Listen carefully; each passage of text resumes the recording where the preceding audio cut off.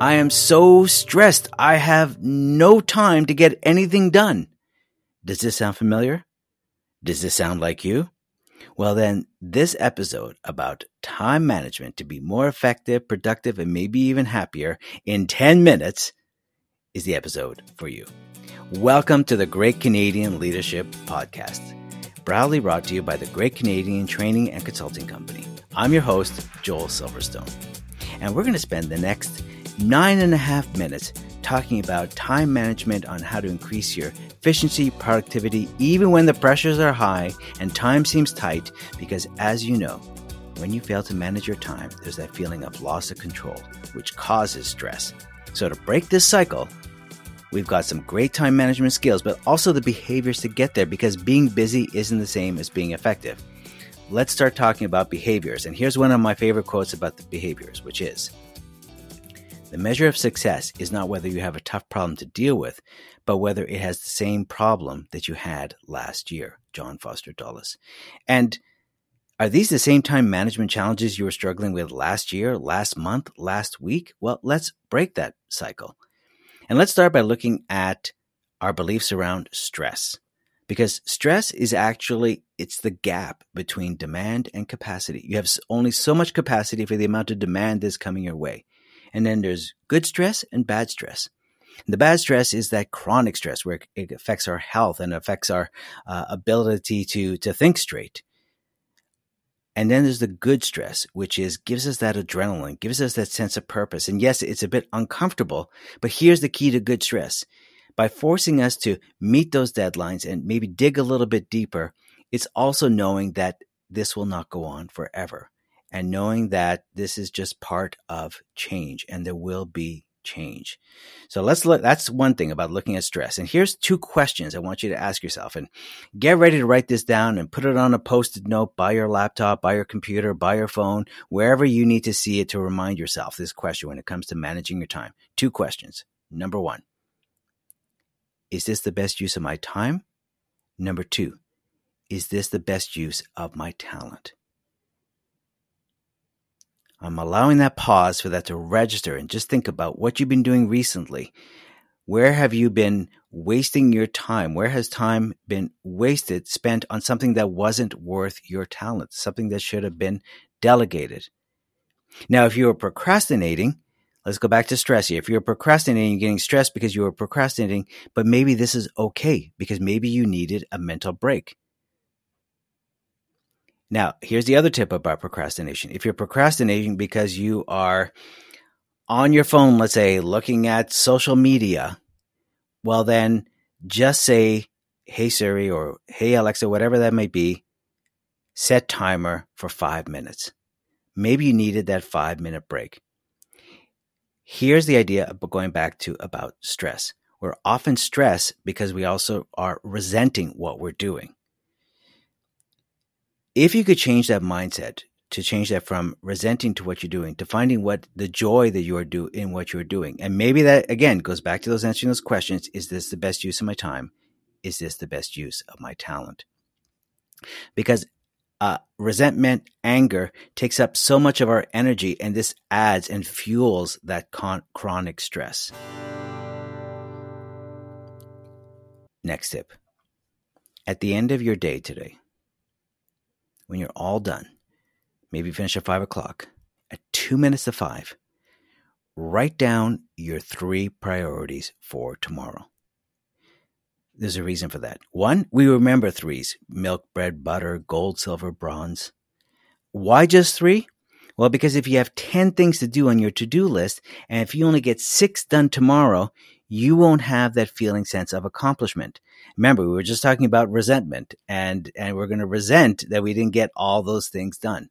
So set yourself up for success and for joy by getting those 3 things done. And there's a good chance you'll get those 3 things done early in the day, basically.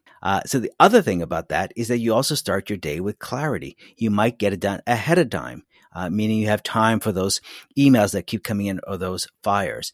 Also, when you do it at the end of the day, we tend to come up with our best answers in our downtime, in the shower, maybe going for a walk, sitting down and having dinner. And so that's why you'll be able to start the next day with clarity. Now you're asking yourself, well, that's great, but how am I going to manage that? The next tip is this. It's called FBOT, Focused Block of Time. Make an appointment in your calendar, set a do not disturb with yourself. You wouldn't cancel on meeting with your manager or meeting with that important client or meeting your friend. So give yourself that same credit and make that appointment with yourself. Set it in and just say meeting time. Set your do not disturb to get what you need to get done, those priorities. Let's take a short break here and give you 2 more resources if you want to know more and learn about time management. Number 1, we have a free webinar on April 12th called Effective Time Management, Take the Stress Out. Go over to greatcanadiantraining.ca, free resources to register for that webinar, hosted by myself and Great Canadian Training. Next, we've got our classes on May 10th or August 12th. Those are our public classes on effective time management, taking the stress out. If you want to practice and go into more detail, go over to greatcanadiantraining.ca, professional skills courses to register for those courses. Look forward to meeting you there and helping you with your time management skills. Now, let's go back to the podcast and those quick tips. Let's just talk about, now, as you are thinking about this, you might be thinking, well, that's a lot to change. Just remember, there's something called the change cycle, which is we are discontent. So we've had it. We're stressed. We're ready to try something new. And that's our breaking point. And we make the decision, I'm ready to jump in and do it. And then all of a sudden, the fear comes in or the distractions. And you just go, I don't know. It's a lot to change, and you doubt the decision, and then you have amnesia. You go, oh, I can manage this. I don't want to start new habits such as writing down my 3 priorities or giving myself a focus block of time, and then you start to backtrack to I'll just go back to the way it was. Well, remember that quote? Same problem you had last week. That's where you're going to end up. So it is about making that conscious decision to break that cycle. So what do you want and how are you going to do that? What do you want and how are you going to do that? The last tip here, and again, take a blank piece of paper and make 4 even boxes in there. On the top, left, right, urgent. On the left top, next to it, important. That's your box of urgent and important. On the far right box, write not urgent, but important. Bottom left-hand box, urgent, not important. And the bottom right-hand box, not urgent, not important. All you have to remember from this is, as things are coming your way, as you're receiving those emails and those messages, is it urgent and important? Is it important but not urgent? Is it not important but urgent? Is it not urgent, not important? So, for example, it's important, urgent. It's necessary. It's got to be done now. There is a tight deadline. It's important, but it's not urgent.